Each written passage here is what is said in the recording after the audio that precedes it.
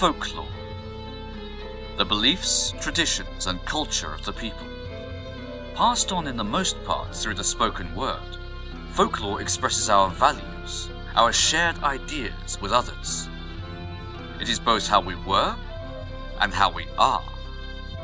Without a record, our customs and traditions may become lost to us in the present, but under the surface, we still draw on them. We still know. It's time to recall our forgotten history and to record the new.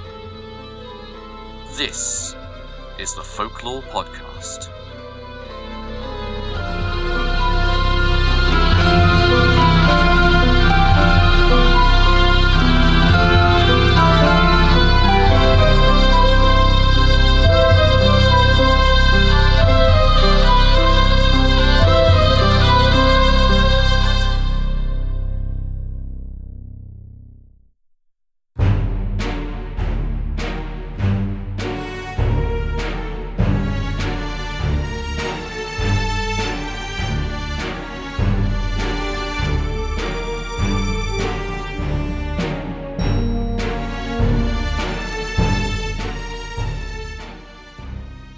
The development of the printing press meant that in very quick time, literature became accessible cheaply to a very broad range of the population in developed countries, those who had learnt to read at least.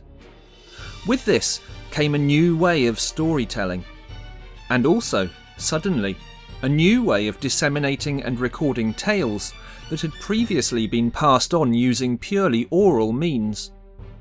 Traditional tales and new stories alike could suddenly be preserved, and so, years later, many tales that might otherwise have been lost could now be enjoyed, studied, and further told. The spread of street literature in the United Kingdom began around the 16th century, and was a popular form of cultural entertainment right through until the middle to late part of the 19th.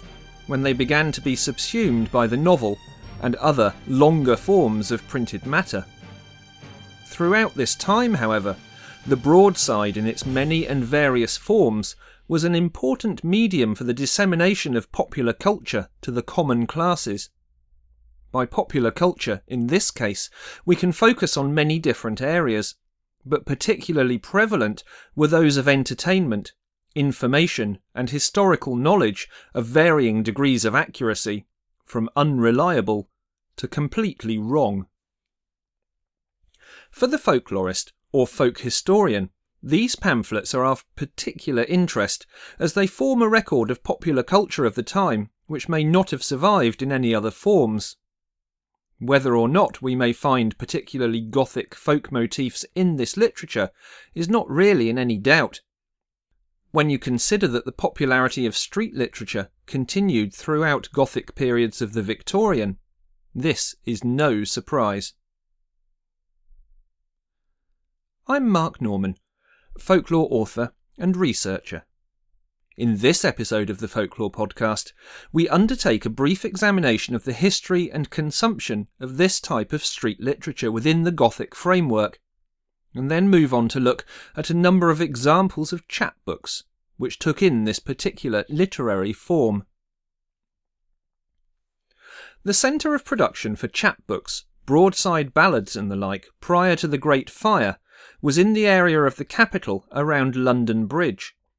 From here, broadside ballads were sent out to retail at either a penny or a halfpenny on the streets of London. These small pamphlets were generally made from sheets of paper folded twice to form the chapbook format. Where these contained collections of songs, they were known as garlands. Gothic bluebooks and chapbooks are considered by many to be the stepchild of Gothic scholarship. The Gothic bluebook was popular in the late 18th and early 19th century, and was essentially an abridged version of a longer Gothic novel. Whereas many chapbooks still survive in various libraries, bluebooks are much rarer and only survive now in a few collections. The Gothic chapbook is generally considered to have flourished between 1770 and 1820, and many people blame the format for the decline of the canonical Gothic novel. But by the time that Poe was writing his short tales of terror, such as The Telltale Heart in 1843, he had already mastered the techniques of Gothic psychology and action.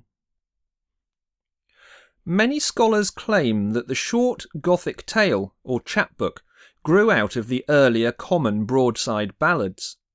The short-form story or tale in the chapbook demonstrates the same residual oral-to-written tradition which came about through the recording of the garlands.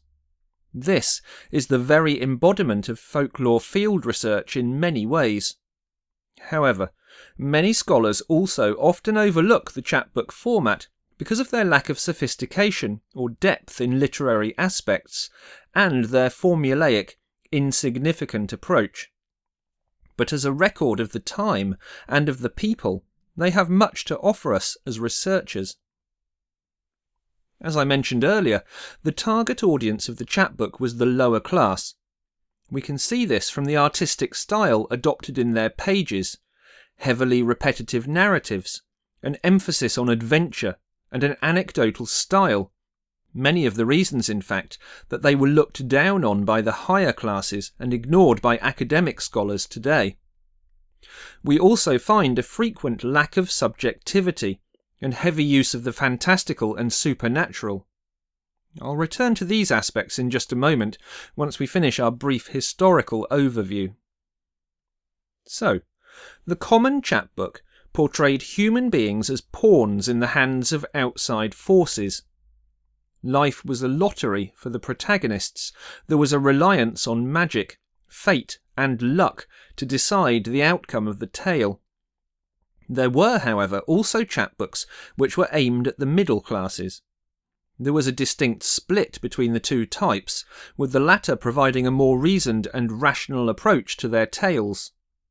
All very interesting and proper, but arguably of less interest to the folklorist as the more sensational. The success and proliferation of the chapbooks came about through the phenomenon of the circulating library, as well as through direct sales. This is because the circulating libraries acted as fronts for publishing houses. The most famous example of this is William Lane's Minerva Press, a publisher which is still going strong today. Minerva Press opened in London in 1770, and by 1794 it had 10,000 items in circulation. Their success is summed up in a quote from Richard Sheridan's play The Rivals, where Sir Anthony Absolute says to Mrs. Malaprop, "Madam, a circulating library in a town is as an evergreen tree of diabolical knowledge. It blossoms through the year. Those who are so fond of handling the leaves will long for the fruit at last."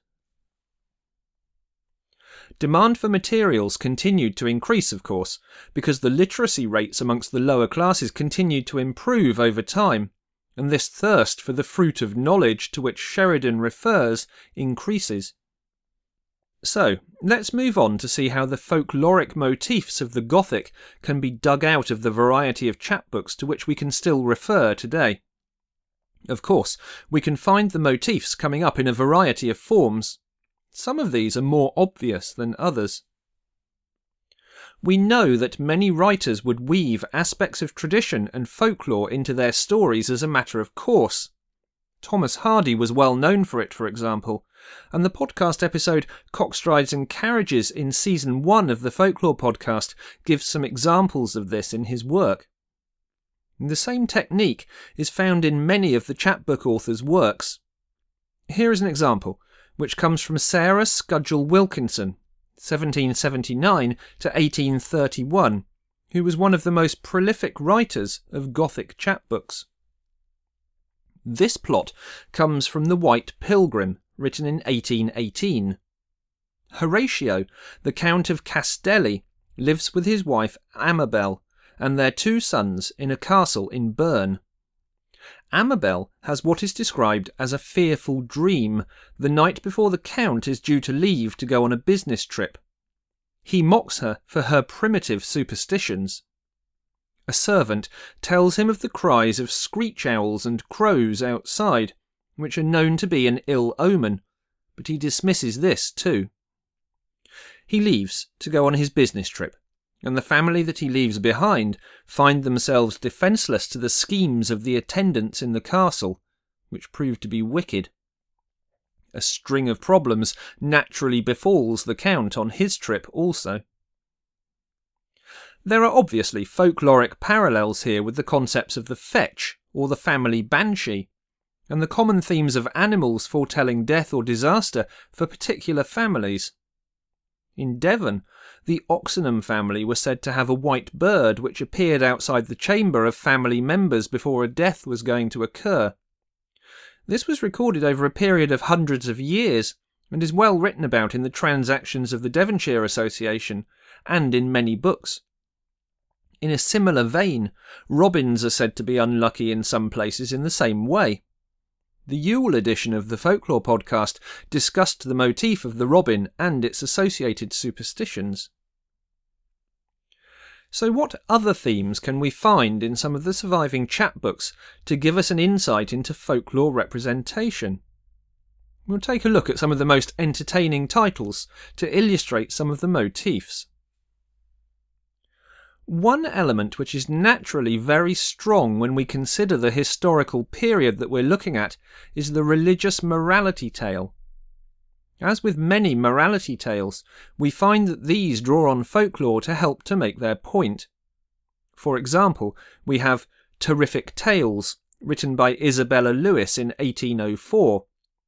This is a series of short vignettes that purport to be true, although the contents are fantastical and reveal a mix of both the supernatural and the moral Christian elements. One story, we can see, concerns an aristocrat of very inordinate passions, who is kidnapped by a spirit which arrives on horseback.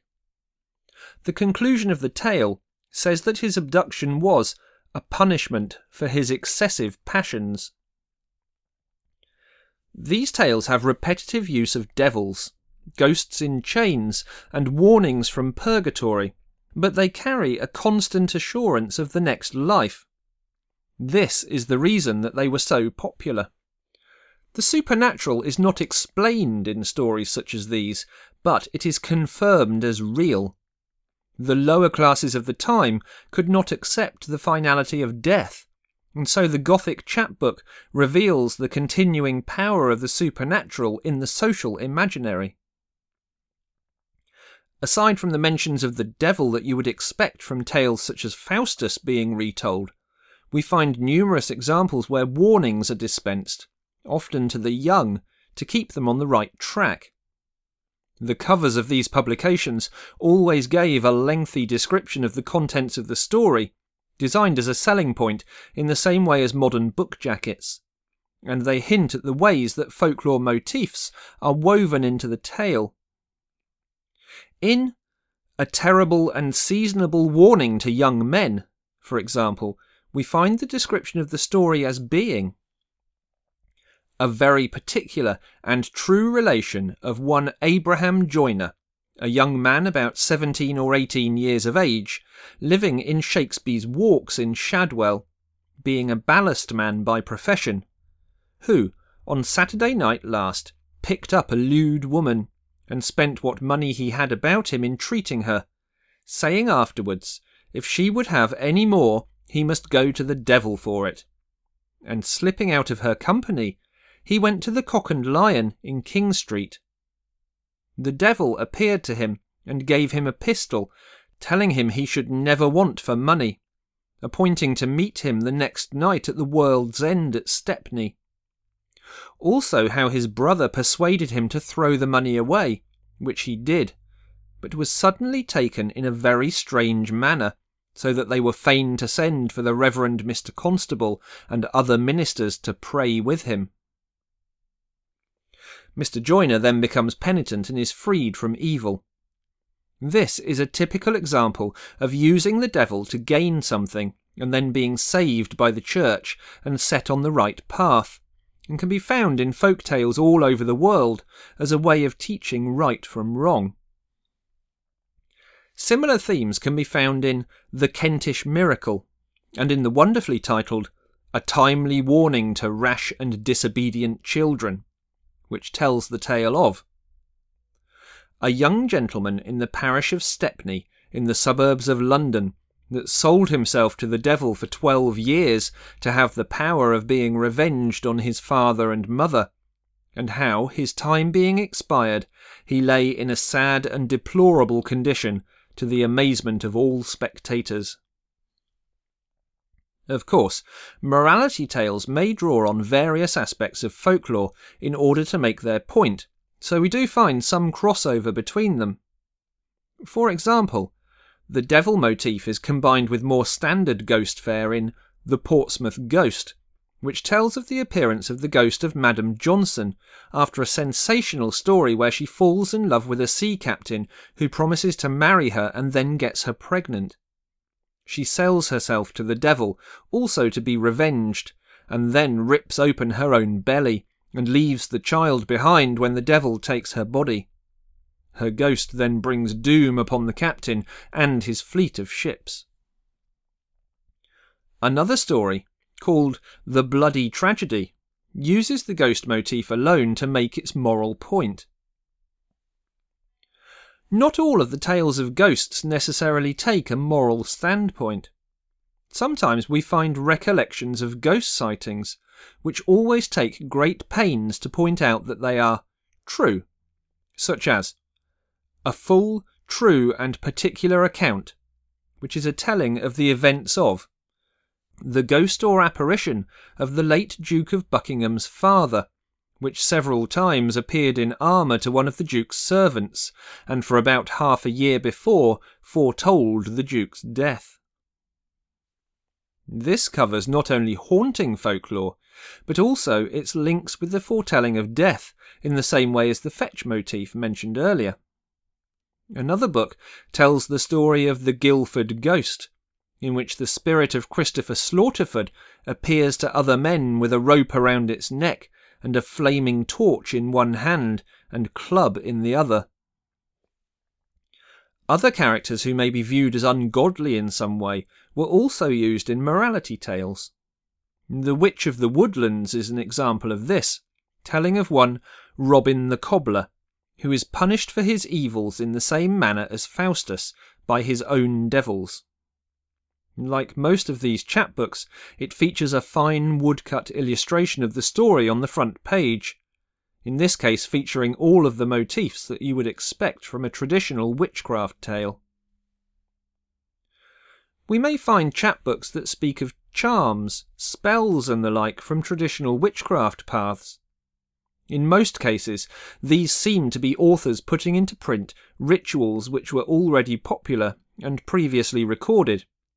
However, it is pleasing that some rituals appear in chapbooks for which there is no trace in the folklore record anywhere else.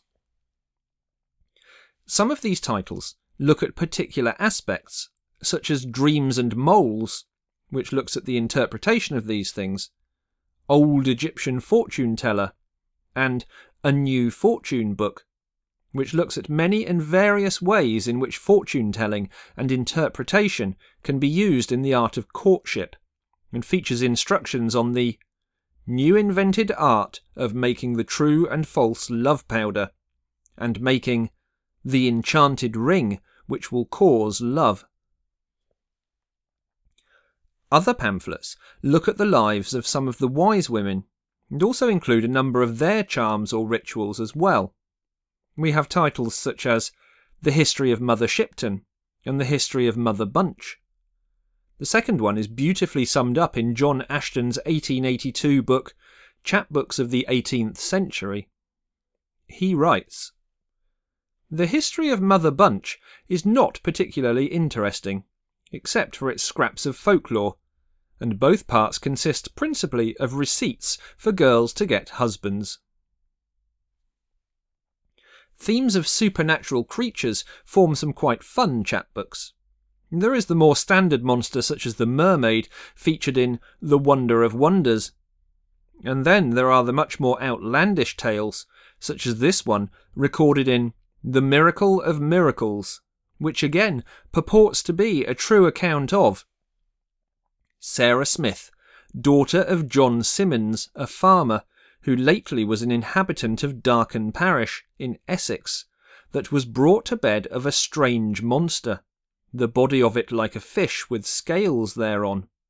It had no legs, but a pair of great claws, talons like a lion's, and had 6 heads on its neck. One was like the face of a man, with eyes, nose, and mouth to it. The second like the face of a camel, and its ears cropped. 2 other faces like dragons, with spiked tongues hanging out of their mouths.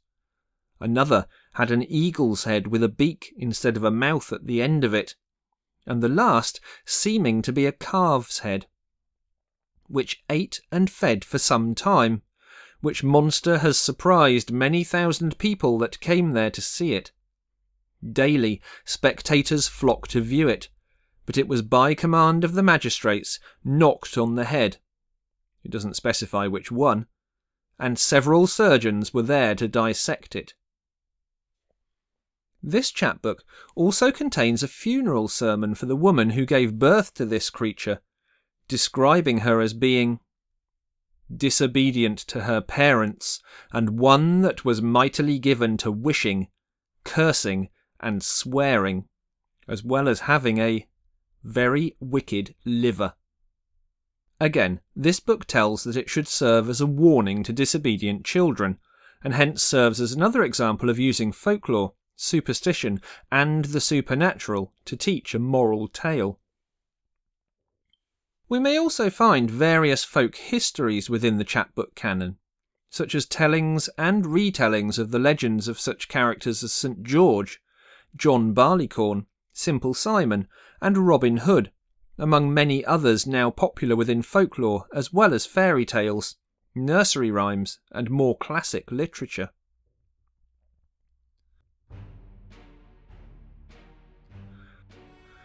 The chapbook pamphlets and similar publications provide a fascinating snapshot of the place of literature at the time of their publication, but also provide us with an interesting insight into the uses of common folklore motifs within the Gothic period of the age.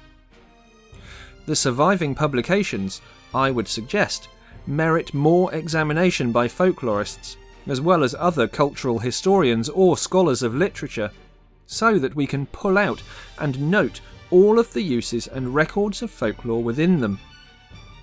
After all, we know that many traditional witchcraft charms exist only in their pages. Who knows what else might be waiting to be unearthed again?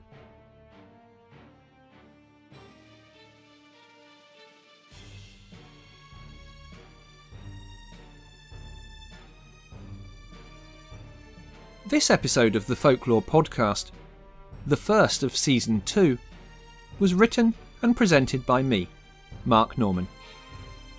You can find out more about my work and research by following my Facebook page at www.facebook.com/MarkNormanFolklore. The Folklore Podcast's art director is Melissa Martell. Find out more about her work at www.mdmcreate.com. As always, an electronic magazine supplement is available for this episode. In this case, it features many of the chapbook covers and woodcut illustrations which have been referred to. This is available from the Folklore Podcast's website, www.thefolklorepodcast.com, by clicking on the supplements page. Remember that patrons of the Folklore Podcast, from as little as $1 a month, receive all of our electronic magazine supplements absolutely free on our Patreon page. To access these and become a patron of the Folklore Podcast, please visit www.patreon.com/thefolklorepodcast. Remember that patrons from $5 a month upwards also receive an additional mini episode each month, which is available on the Patreon page. You can, of course, support the Folklore Podcast without spending any money. All of our episodes are free, and will continue to be so. And to help us to continue to grow and develop, please share our social media and share our podcasts via your pages on Facebook or Twitter. And please give a good review of any of our episodes on iTunes or wherever you receive your podcasts. Finally, to get all of the up-to-date news and to hear about forthcoming guests, future subjects and anything else related to the podcast before we publish it on our social media, please sign up for our free newsletter via our website. Thanks for listening. See you next time.